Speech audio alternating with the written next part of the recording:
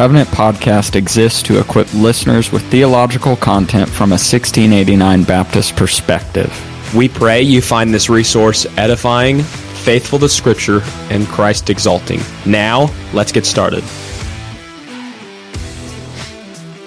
Welcome to the Covenant Podcast. Austin McCormick here, and once again I have my co-host Dewey Doval with me, and we are excited today to be discussing the topic Cornelius Van Til, and we're going to be discussing Van Til with Dr. Lane Tipton. So, Dr. Tipton, welcome to the podcast, brother.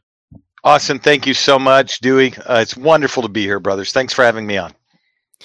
Yeah, and Dr. Tipton, since you are a first-time guest on the Covenant Podcast, would you be willing to start our conversation today by telling our audience a little bit about yourself, whatever you want to share, your family, your education, your ministry, your conversion to Christ, whatever you want to share at this point? Oh, sure. I've been married for coming up on 30 years, have four wonderful children. One is married, two are in college, one is still in high school. My wife, Charlene, works in the Orthodox Presbyterian Church home offices. I'm currently a pastor in Easton, Pennsylvania at Trinity Orthodox Presbyterian Church. I'm also a teaching fellow in Biblical and Systematic Theology at Reformed Forum. I have a bachelor's degree from Southwestern Oklahoma State in English. I did the equivalent of a master's degree with Greg Bonson back in the late 80s, early 90s in philosophy and apologetics. Didn't take the degree. It was with the Southern California Center for Christian Studies. I got an MDiv in 1998 from Westminster, California. And then I took a PhD from Westminster Theological Seminary in Philadelphia in 2003. And my doctoral work focused on Cornelius Van Til's Doctrine of the Trinity. And so that kind of brings us, I guess, full circle to what we might be talking about with regard to some of, Van Til's development and theology and contributions to Reformed dogmatic theology and apologetics. But that gives you, I hope, a bit of a summary. I've been ordained as a pastor since 2015 at Trinity. Well, we are very excited to have you on the show today to talk about one of the most important and most polarizing figures in Reformed circles during the 20th century. And, I think there's been a lot of ink spilled even over the past few years over Cornelius Van Til, his thought, whether or not he's orthodox in terms of his doctrine of the Trinity, or at least if he's consistent with the Reformed confessions in that regard and his approach to apologetics. So really excited to get into those topics today.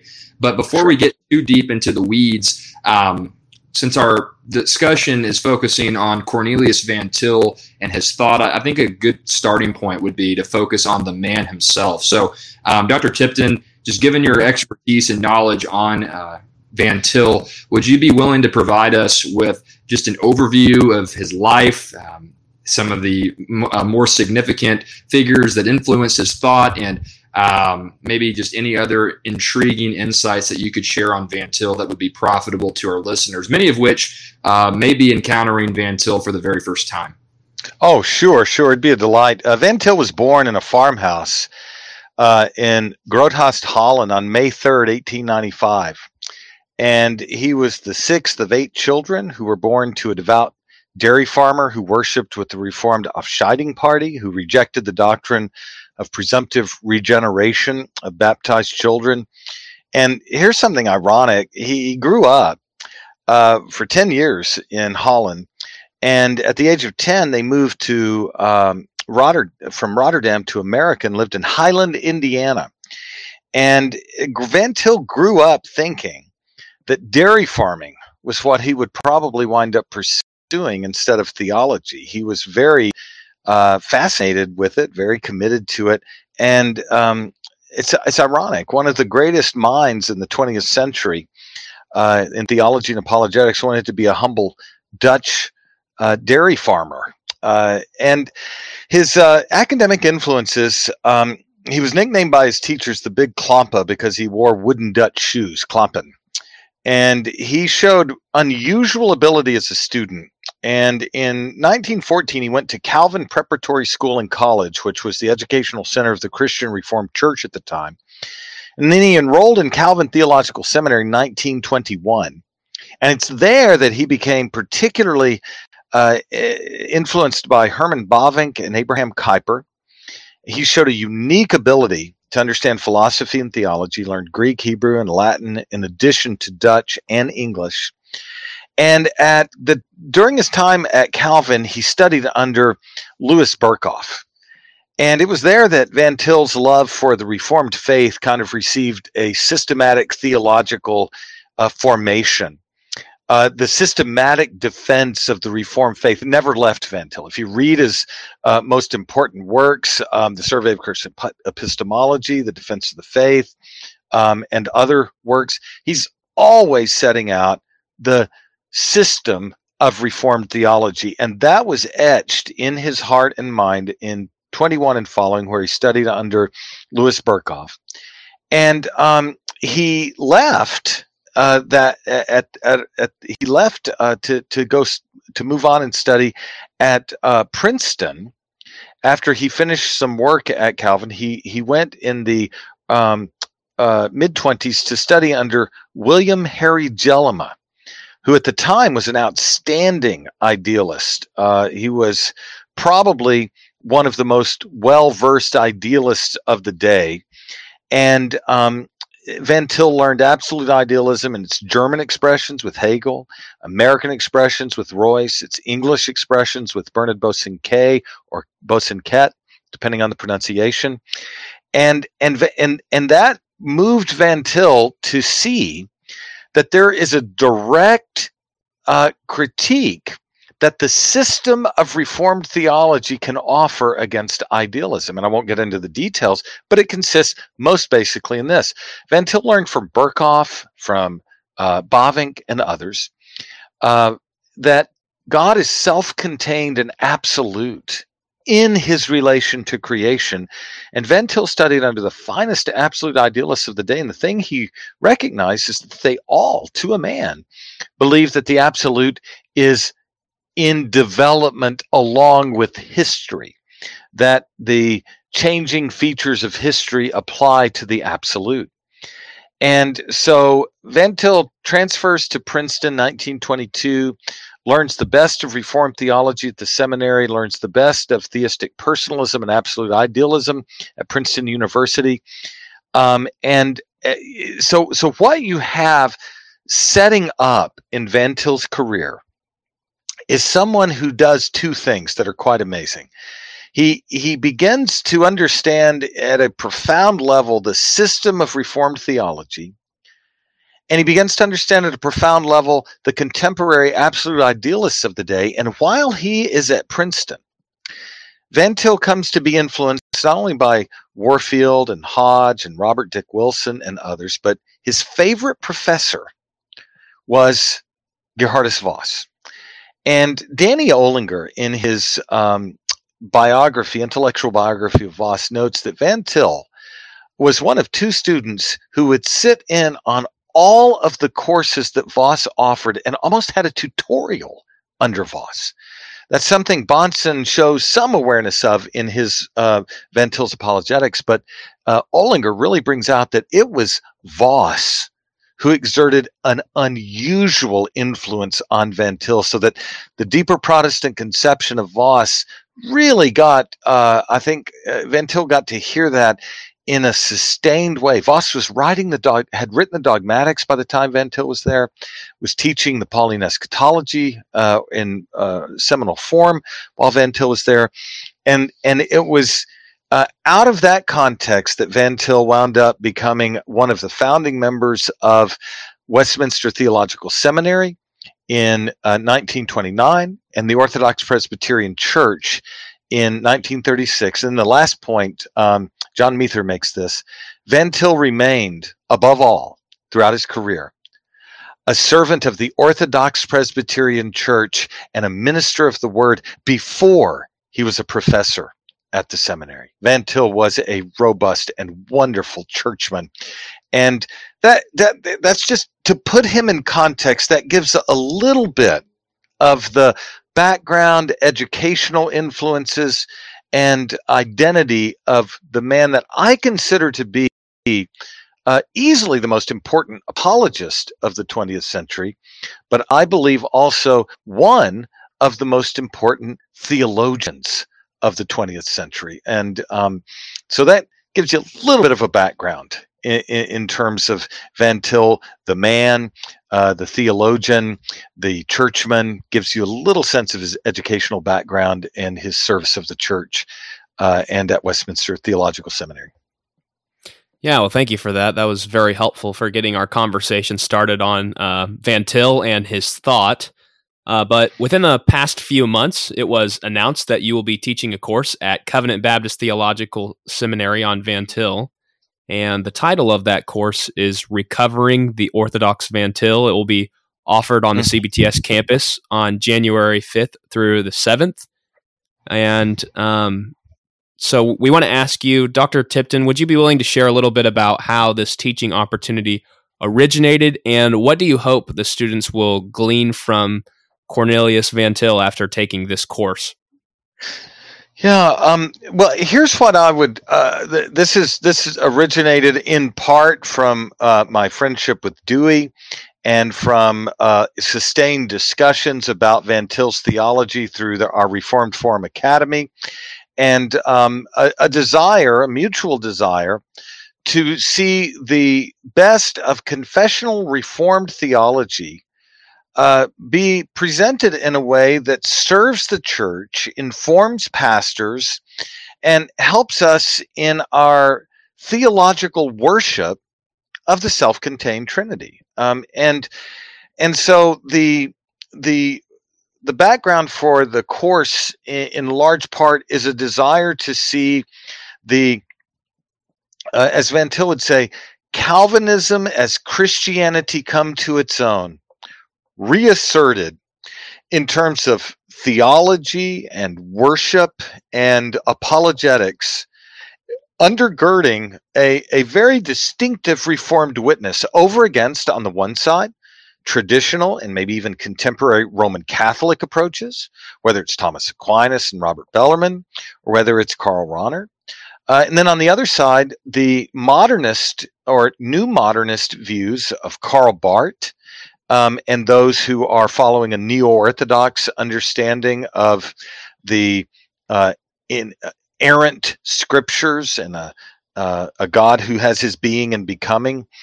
There's a distinct confessional Reformed voice that Van Til gives that must be heard, that stands opposed to both the medieval dialecticism of traditional Roman Catholicism and the modern dialecticism of the mainline Karl Barth and others, and the voices that Van Til integrates. This is a broad swatch, but Van Til integrates Augustine, Calvin. He integrates the continental Dutch tradition exemplified by Herman Bavinck and the English Puritan tradition represented by, for instance, A.A. Hodge in his commentary on the Westminster Confession of Faith, B.B. Warfield and others. And so you have this Augustinian Calvinist confessional convergence of the very best of the Reformed tradition in the Trinitarian theology of Van Til and in the federal theology of Van Til. And what I like to try to do in setting Van Til in context is to help people recognize that Van Til is not a biblicist and mutualist like some of the contemporary proponents that claim his name are. Van Til is committed to the system of doctrine contained in the scriptures, properly exegeted, and then summarized in the creeds and confessions of the Reformed Church.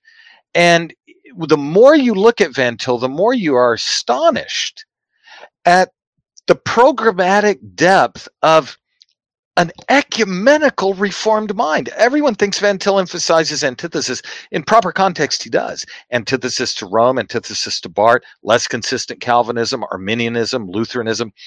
But if you get a wider angle lens on Van Til, you recognize that at the heart of it all, he is a unique convergence of the very best of the continental and English Puritan traditions And he's applying confessional Trinitarianism and confessional federalism to all forms of correlativism.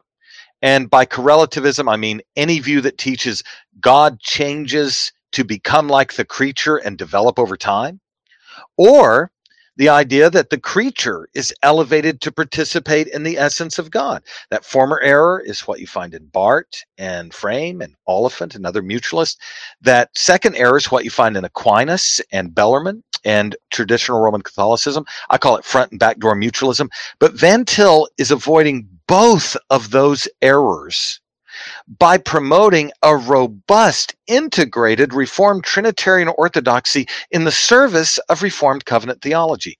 And so my hope, Austin, is I'm not sure exactly how many hours I'll be able to squeeze all this in. We'll be thinking about that. But in the time we have, my hope is that the students might recognize that, contrary to some of the second generation Van Tilians, Van Til is not a biblicist. Van Til is not a mutualist. Van Til is not an idealist. Van Til is not innovating. Van Til is not departing from the Reformed tradition.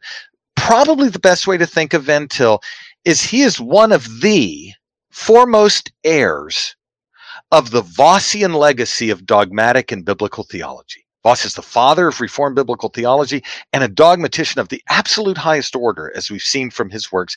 And Van Til got virtually tutored by him while at Princeton. And I want the students to put it one last way, I want them to see that robust Vossian influence on Van Til, that when you look at his primary sources, you look at his works, it just bleeds through and impacts everything he's saying, from Trinitarian theology to covenant theology to Christology to the identity of the church and the consummation of all things at the end of this age. So that would be my goal. It's a pretty programmatic goal, but because Van Til has done this so thoroughly, it's a very achievable one. Well, as somebody who has now been in 3 of the cohorts in the Reformed Fellowship, or the Fellowship in Reformed Apologetics at Reformed Forum, I can personally attest that your work in the thought of Van Til, the Trinitarian theology of Van Til, and just the apologetic methodology of Van Til as a whole has been exceptional. So for those who are listening to this episode, whenever it's released, and whether you're a current student at CBTS, or if you're in the Owensboro, Kentucky area, or if you're like me, you'll be passing through during the dates of January 5th to the 7th of 2023, you do not want to miss this course if you're able to attend. So that's just that's a plug for Dr. Tipton's work here, and hope you'll strongly consider gleaning from this forthcoming course on recovering the Orthodox Van Til. But I want to transition now in our discussion, Dr. Tipton. You already mentioned some of the key figures who influenced the theology and the thought of Van Til as a whole. You've mentioned Calvin now. You've mentioned Voss. There were some allusions as well to Herman Bavinck. Would be interested to know how each of those figures specifically influenced Van Til during his relationships with them, whether personally or academically, and if there's any additional figures that you think are key to understanding Van Til, then we would love to hear your insights that you could share on those matters. Sure. Well, I actually, I've got a volume coming out in, it's a firm date now. So this is a huge advance. August 2nd, Reformed Forum is going to publish the refinement of my doctoral dissertation. I guess I should call it a kind of perfection of it, because I rewrote the entire dissertation to make it more programmatic, robust, detailed, and vigorous. And it's going to be entitled The Trinitarian Theology of Cornelius Van Til. And in that volume, early on, I try to observe that if you look at the structure of Van Til's thought, he is more rigorously than any theologian in the 20th century, as far as I can see, certainly in the top 3 in the Reformed tradition. So I'm trying to save some room for debate so we can all have a meaningful discussion of it. I'd put him at the top of the list, but let's just say top 3. He is so programmatic in applying the ontological Trinitarian relations, the relations of origin in the processions, the relations of subsistence, the relations of coherence, traditional, reformed, Trinitarian theology. He is seeking to apply that comprehensively to the God-world relation, whether it's in general special revelation in the covenant of works, its perfection in the covenant of grace and the revelation of Jesus Christ. And the theologians, if I were to pick the theologians that I think were most influential on Van Til and narrow it down, I think it would be Calvin, the old Princeton faculty under whom he studied, Bavinck, and Gerhardus Voss. Now, Kuyper figures in, other Reformed theologians figure in, so I'm being very selective. But it was especially through his reading of Calvin's Institutes, Bavinck's Reformed Dogmatics. Danny Olinger has confirmed to me that Van Til did have the Dogmatics of Voss and was reading them, along with A. Hodge's work on the Westminster Confession of Faith and Charles Hodge and so on. Those converge to form Van Til, I think, as someone who came to recognize that if you boil down the heart of Christianity and you ask what makes it distinctive in its most basic metaphysical commitments, he would say it's the ontological Trinity, the self-contained, immutable, living ontological Trinity, the Father, Son, and Holy Spirit.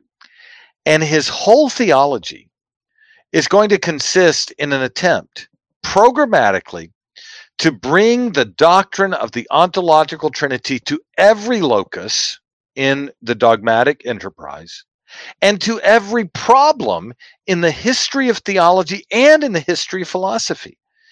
And so I think the influence on Van Til of those theologians, along with his exposure through Jellema to absolute idealism, it really set Van Til up uniquely as someone who was given the wealth, the riches of the Augustinian Calvinist traditions mediated through the Dutch and the English Puritans. And then he was studying under the best philosophers of his day in the absolute idealist tradition.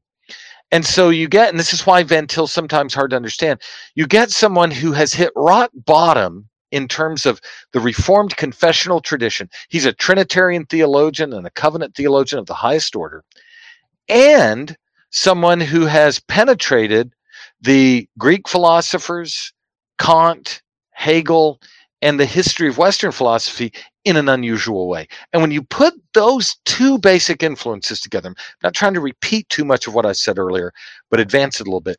When you put those two categories together, someone who has mastered the theological tradition, has just been saturated in it from a young age, and someone who, as he migrates to Princeton, comes into contact with the very best philosophy of the day. That's what makes Van Til so unique and, in many people's minds, so difficult to understand, because Van Til's assuming you know Calvin, Bavinck, Voss, and the Westminster Standards like he does. Van Til's assuming that you might know Hegel or F.H. Bradley or Kant or Plato like he does. And so what characterizes Van Til, what makes it so difficult, I think, for people to understand him, given these influences, it's not that Van Til's unclear. It's that we're unclear on the things in terms of which he was so clear. And so I'm not trying to say Van Til was the most lucid writer or thinker of all time, but I am saying this: his mastery and depth of penetration and his understanding shows that the fundamental problem is with his interpreters who lack his background and mastery of all those primary sources. And so what I try to do, for instance, in the upcoming course, what we're trying to do with Reformed Academy is we're trying to catch up. We're trying to catch up to the depth dimension that marks his work, because Van Til is a theologian of the highest order. So it's just like trying to understand Augustine or Aquinas or Calvin or Voss or Bavinck. You really have to take your time.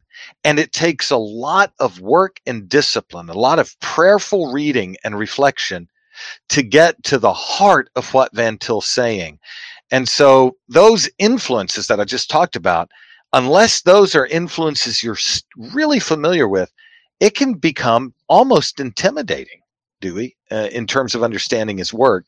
And we're trying to get behind those things in some of the courses we're doing at Reform Forum. The course I'll be doing in January, we'll try to put him in context so that he can become more accessible and understandable, and his theology can be seen for what it is, a true reaffirmation and advancement of Reformed confessional Trinitarian covenant theology.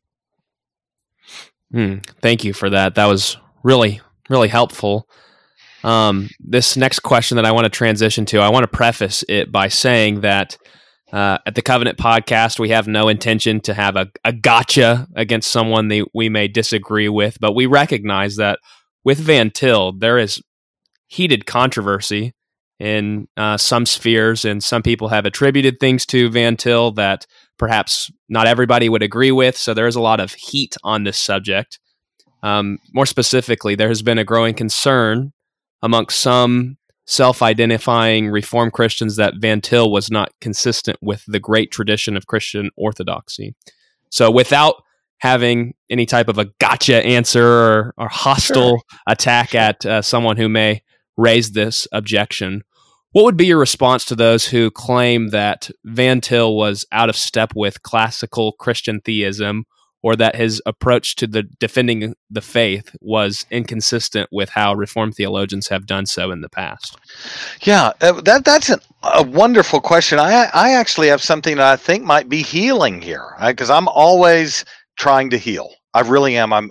My goal is to bring light and warmth, and not anything that would harm other people or make hurdles for people. But I'll get to this indirectly.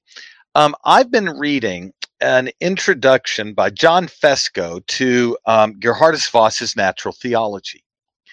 And Fesco writes an introduction, and I just emailed him just a few weeks ago and told him I was going to be interacting with his work, where he claimed that Voss and Aquinas share a common natural theology. And I'm going to just tell you, I'm so relieved to hear this. He wrote back and said, I didn't mean to argue that. That's not my intention. Voss and Aquinas don't share a common natural theology. I thought that's what he was arguing. It appeared that way, but he said, that's not my intention. There's just instead a larger tradition that has interest in the possibility or prospect of natural theology, deals with similar texts. But he was by no means wanting to recognize that there was a common natural theology between Voss and Aquinas. Now, let me tell you why I'm so excited about that. I'm working on an essay right now that shows, I think quite clearly, I think it can be demonstrated very easily, that Voss's deeper Protestant conception means that he has a distinctively Reformed doctrine of natural theology that stands over against the distinctive Roman Catholic doctrine of natural theology advocated by Thomas Aquinas. And so I believe Fesco, I'm going to clear this with him before I put it in print, just make sure he's okay with me putting this in an article. But if you acknowledge that there is no common natural theology between Voss and Aquinas, if you concede that, which I'm thrilled to hear people concede that, I'm thrilled to hear Fesco concede that, then what you recognize is there's a common tradition interested in natural theology, but there are different natural theologies. There's a Reformed natural theology. There's a Roman Catholic natural theology. I've been teaching on this in the Reform Forum course Dewey's taking with me. We're going to be talking about it in detail. But here's what I want you to appreciate. Cornelius Van Til criticizes Thomas Aquinas' conception of natural theology and follows lockstep with Voss. Now, Voss it might be saying some things in his earlier years that aren't as well refined as Van Til. I mean, it's hard to compare Van Til in his prime to Voss in his late 20s when he's just writing the dogmatics and the natural theology, getting ready to teach courses. But Van Til learned this somewhere. And where he learned it preeminently was with Voss. And so I think we can say this, that where there might be some differences in emphasis, I think the deeper Protestant conception of nature, image, and sin in Voss is precisely what you find being advocated by Voss's dear friend Bavinck and by Voss's favorite student and most probably productive student, Cornelius Van Til. And so when it comes to the quote unquote great tradition and Van Til not fitting with it, here's what we have to recognize. That great tradition has at least two divergent expressions that are within Christendom, lowercase Catholic teaching. There's the Roman Catholic movement toward a sacramental view of nature, where nature has to be reproportioned. There's no direct and implanted knowledge of God. Sin doesn't corrupt the whole nature. You just lose superadded gifts, which Thomas affirms explicitly in 85 of the Summa. And then there is a view of natural theology that says nature is intrinsically in religious fellowship with God. Natural knowledge is naturally implanted. And Adam doesn't need ontological supplementation. He needs covenant. And when Adam sins, his whole nature is corrupted. That's a fundamental antithesis right there. And so within the so-called great tradition, we have to recognize that there is a movement called the Protestant Reformation.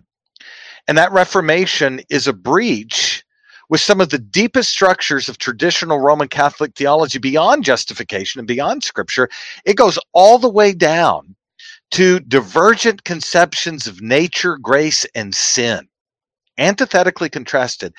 In fact, I'll just say this, Voss's Reformed Dogmatics 2:18 draws a categorical distinction, and I'm sorry to use this is a little compressed, but I'm just trying to get it out. A categorical distinction between the deeper Protestant conception of the Reformed and the traditional Roman Catholic conception of Thomas Aquinas and Robert Bellarmine. And the difference, I just decided not to use the technical terms. The difference is simply this, that religion is natural and intrinsic to Adam as an image bearer. All he needs is a covenant. And for the Roman Catholics, traditional Roman Catholics, Thomas, Bellarmine, etc., Voss is explicit that religion is supernatural and extrinsic to Adam. It has to be infused within him. So there are divergent conceptions of religion between the traditional Reformed, classical Reformed, and traditional Roman Catholic. So to put that in perspective, Austin, when people are talking about Van Til departing from the great tradition, I'm going to make a twofold distinction. Van Til is actually seeking to perfect the Catholic Reformed tradition that you find in, I think, embryonically in Augustine, Calvin, Westminster Confession, Bavinck, Old Princeton, and Voss. He's trying to perfect that. So Van Til is a Catholic Reformed theologian seeking to develop that great tradition of natural and covenant theology. But he is antithetical, as was Voss, as is Strimple, as was Murray, as was Machen, to the Roman Catholic divergence from that great tradition. And I think what's happening right now in works like Contemplating God in the Great Tradition is there's a kind of inattention to the radical differences that exist between traditional Roman Catholic and classical Reformed conceptions of nature, image, sin, grace, and beatitude. And so that's a fairly long answer to say that I think Van Til is an advocate of the great tradition as it has been refined by the Reformation and the Reformed confessions, but he is critical of the departure from the Reformed tradition, found in the earlier works of Aquinas, the Counter-Reformation works of Bellarmine, and the contemporary Thomists who are claiming Thomas and setting that view directly over against traditional Protestant or Reformed covenant theology. So that's a lot to say, but it's just to say that we've got to be careful, because often these critics just ask loaded questions, and you've got to step back and be more sophisticated than what some of these questions are presupposing. Well, I couldn't agree more with the insight, Dr. Tipton, especially given the fact that, as you mentioned just a few moments ago, you're doing a course right now with Reformed Forum on Van Til's doctrine of revelation and his understanding of revelation. And recently on the Christ the Center podcast that you put on with Reformed Forum, you did an episode titled Van Til, Aquinas, and the Natural Knowledge of God, which really, I believe, dovetails well with what you just elaborated on in response to our previous question. So in light of some of the recent research that you've done regarding Van Til's epistemology, his understanding of revelation, and having that juxtaposed with the so-called Thomistic or even Reformed Thomistic epistemology, or the Reformed Thomistic approach to understanding revelation, particularly natural revelation, would you be able to draw out some of those distinctions between a so-called Reformed Thomistic epistemology versus a Van Tilian epistemology? And in doing so, as I know you do in the course at Reformed Forum, and as you mentioned in that recent podcast episode, you talk a lot about concreated knowledge of God versus the capacity for man to obtain knowledge of God. And of course, those are both inextricably linked to either a Reformed epistemology, namely a Van Tilian epistemology, versus a Thomistic epistemology. So would you be willing to maybe tease out some of those details for our listeners? I know this can be pretty complex stuff, so please feel free to elaborate as much as you see fit to do so. Sure. And it's there's a level of complexity here, but there's also a kind of simplicity on the point. Let me summarize. Let me give you a quote from Francis Turretin, and then set it in context to the traditional Roman Catholic view. Francis Turretin says this in his Institutes of Eclectic Theology. He says, there is implanted in man a knowledge of God and sense of divinity, of which man can no more be destitute than of a rational intellect. He cannot vest himself of it without putting off himself. Now, the reason why that quotation is so arresting is it's doing two things. It's critiquing traditional Roman Catholic theology on the topic, and it's reaffirming in what I consider to be one of the strongest conceivable ways Calvin's doctrine of implanted natural knowledge, which Calvin called the sense of divinity. And so, Dewey, as we've been looking at Van Til in the course and to familiarize your listeners with it, it's really, if I could put it in basic terms, the Westminster Shorter Catechism, this is how basic I'm trying to be, question 10, says that the image of God consists, in addition to dominion over the creatures, these three things. That the image of God consists in true knowledge, righteousness, and holiness. And let me start with the things that I hope your listeners are familiar with. Traditional Thomistic Roman Catholic theology denies original righteousness and original holiness. Adam is like God in that he has an intellect and a will, but due to his composite nature, he is trending toward the satisfaction of lower appetites instead of the higher appetites. And so what does he need? He needs gifted, infused righteousness and holiness to check that propensity to satisfy the lower appetites. It's called concupiscence. He's trending in the wrong way, so he needs an additional infusion of supernatural righteousness and holiness. Well, Calvin in the Reformed tradition, looking at that, said, no way, Adam was not defective. Adam wasn't trending toward the gratification of lower natures. Adam, because he was given righteousness and holiness right along with the image of God, because it wasn't a supernaturally added gift, but a concreated, naturally implanted gift, he was created with holy affection toward God and with an inclination to love and worship and serve God. He wasn't created in a way where he was adrift. He was created mightily inclined toward God. In addition, the Shorter Catechism, following Calvin, says that knowledge was implanted along with righteousness and holiness. So when you think of original righteousness and holiness, add to that the trifecta of knowledge. And John Murray, when he talks about the nature of knowledge in Scripture, what is it? A special interest in and delight in another. So Adam was created in a communion bond by which he had a special interest in and a delight in God as he worshiped him in fellowship and walked in righteousness and holiness and heard and submitted to God's covenantal revelation in the covenant of works.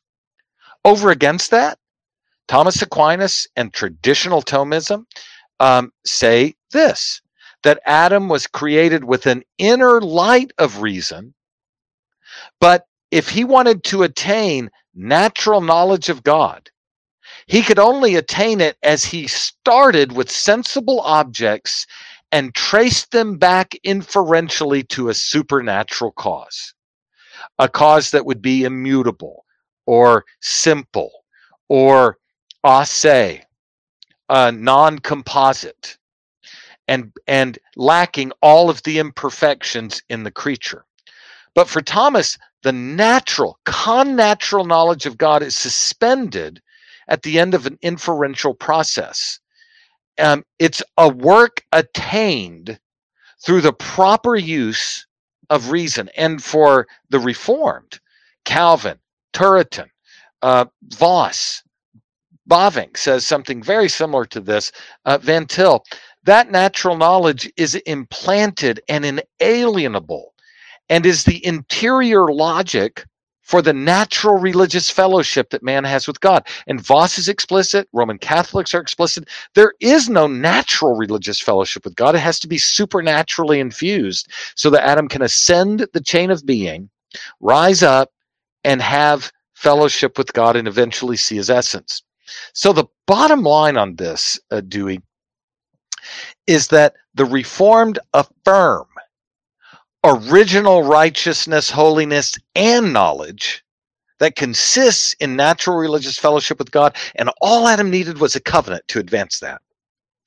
The Roman Catholics affirm none of those things, instead say they are superadded so that the defect of Adam, he doesn't have original righteousness. He doesn't have original knowledge of God. He doesn't have original holiness. What does he need? He needs an ontological and ethical supplement to confer those supernaturally upon him and elevate him above his essence to participate in the essence of God. Radically different conceptions of man in relation to God. And this has been so overlooked in the contemporary discussion. But if you go back to the older theologians, go back to Bavinck, go back to Voss, go back to Van Til, go back to Robert Strimple. This is fundamental to the Reformed faith. And when we're talking about recovering Van Til, we're talking about recovering this, among many other things. This must be recovered, or we're going to lose a distinctively Reformed doctrine of man in relation to God as it's eclipsed by a classical or traditional Roman Catholic view. And the two are not reconcilable. Reformed Thomism on this point is not possible. Well, much more is, Lord willing, going to be said on this subject and is being said on the mediums that you've already alluded to.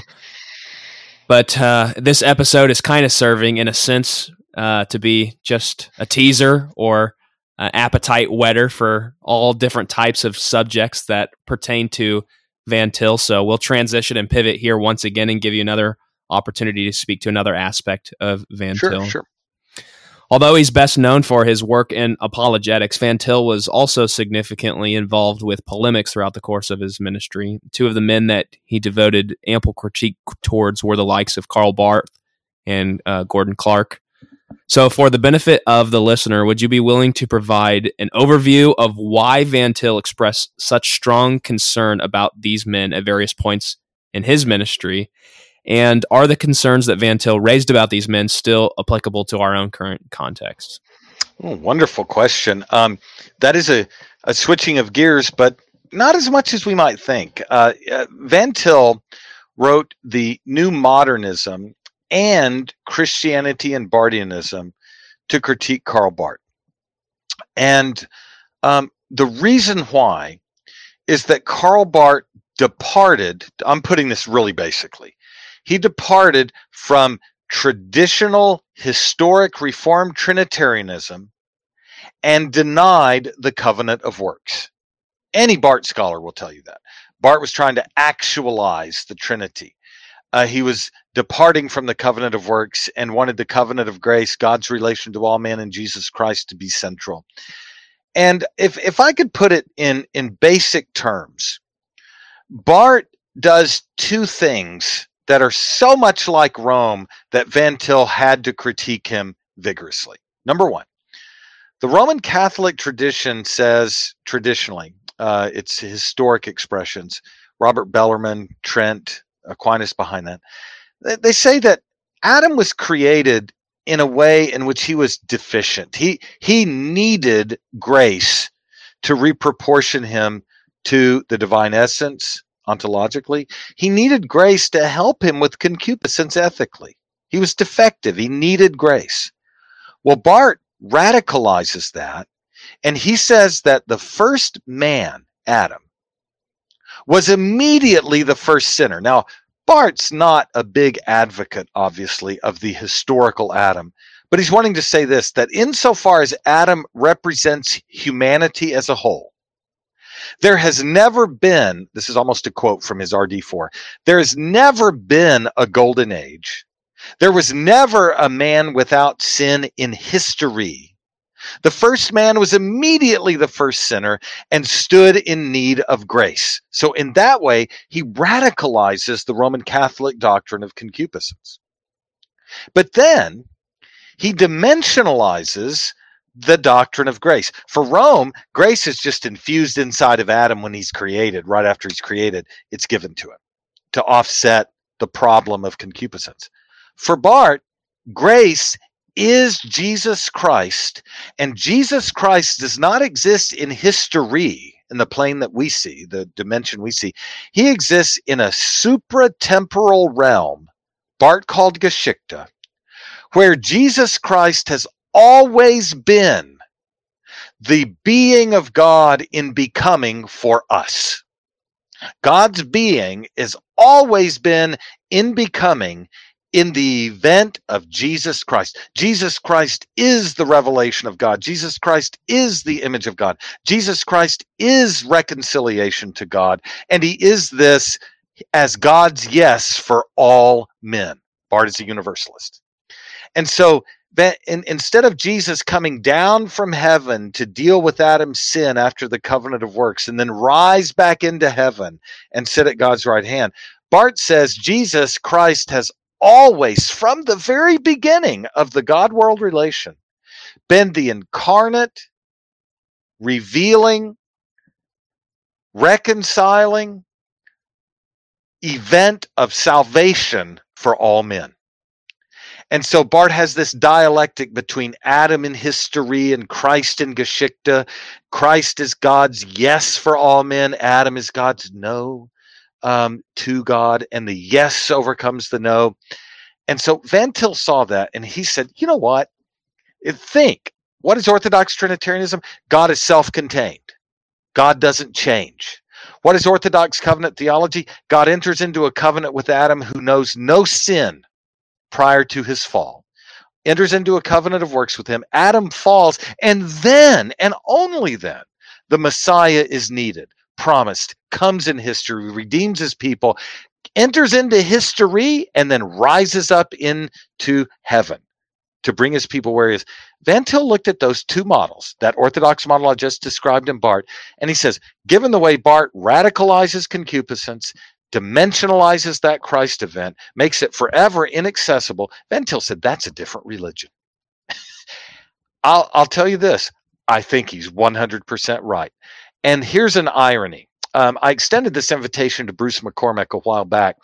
Bruce McCormack and his work in the Cambridge Companion, in the critically realistic dialectical theology of Karl Barth, in Orthodox and Modern, the conclusions that McCormack reaches about Barth's theology are virtually indistinguishable for the conclusions that Van Til reaches about Barth's theology. The only difference is McCormack hails Barth as the greatest genius in the history of the church and says we must follow him into the brave, strange new world beyond the Reformation, beyond the rationalism of the Reformed Orthodox.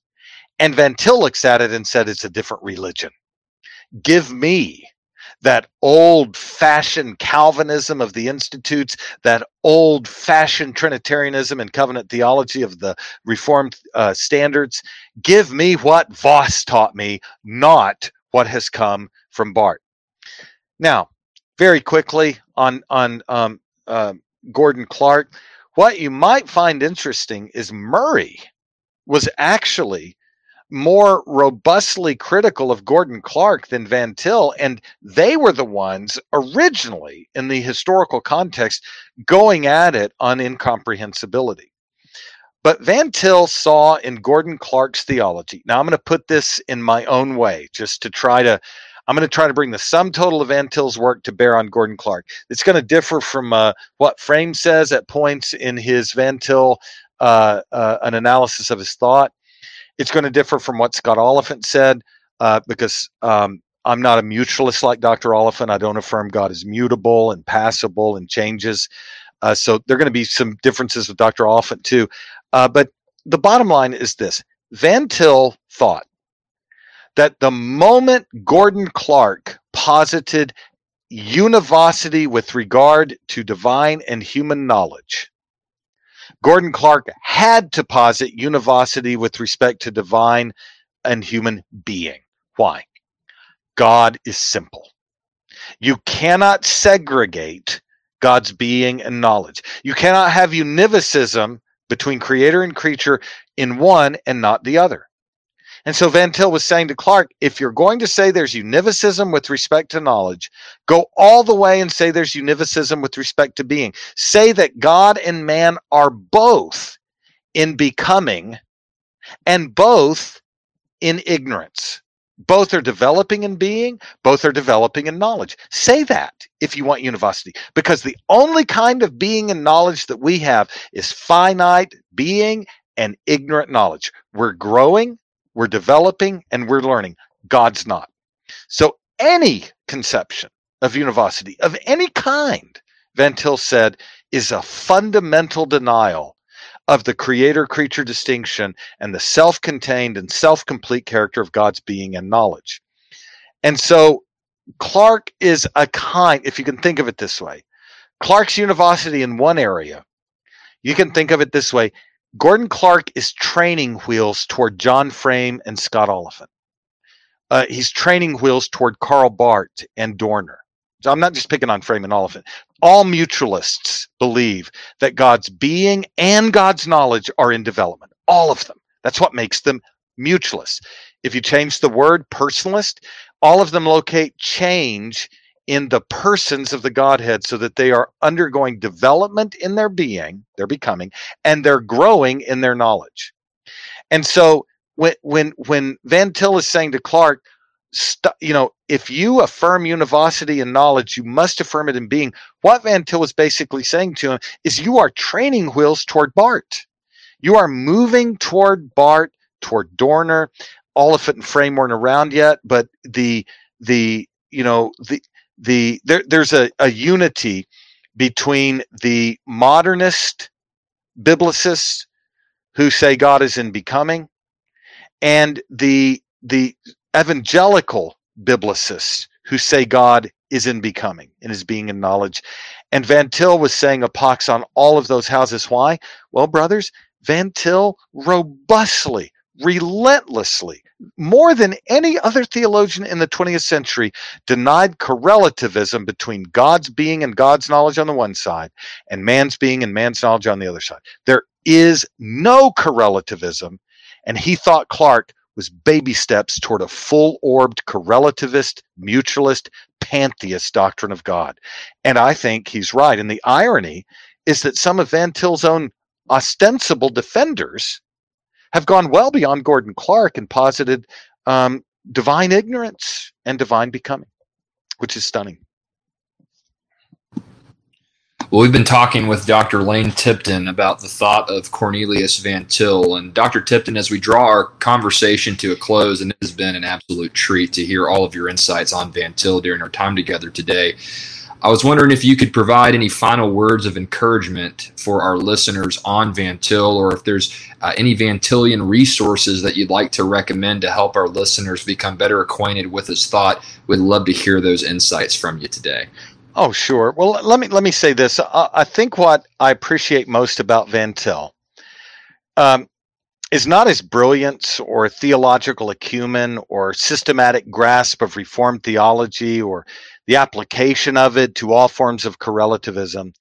Van Til was a profound yet simple and sincere Christian who served Christ's church. And so at the end of the day, I hope this is an encouragement to all who are listening.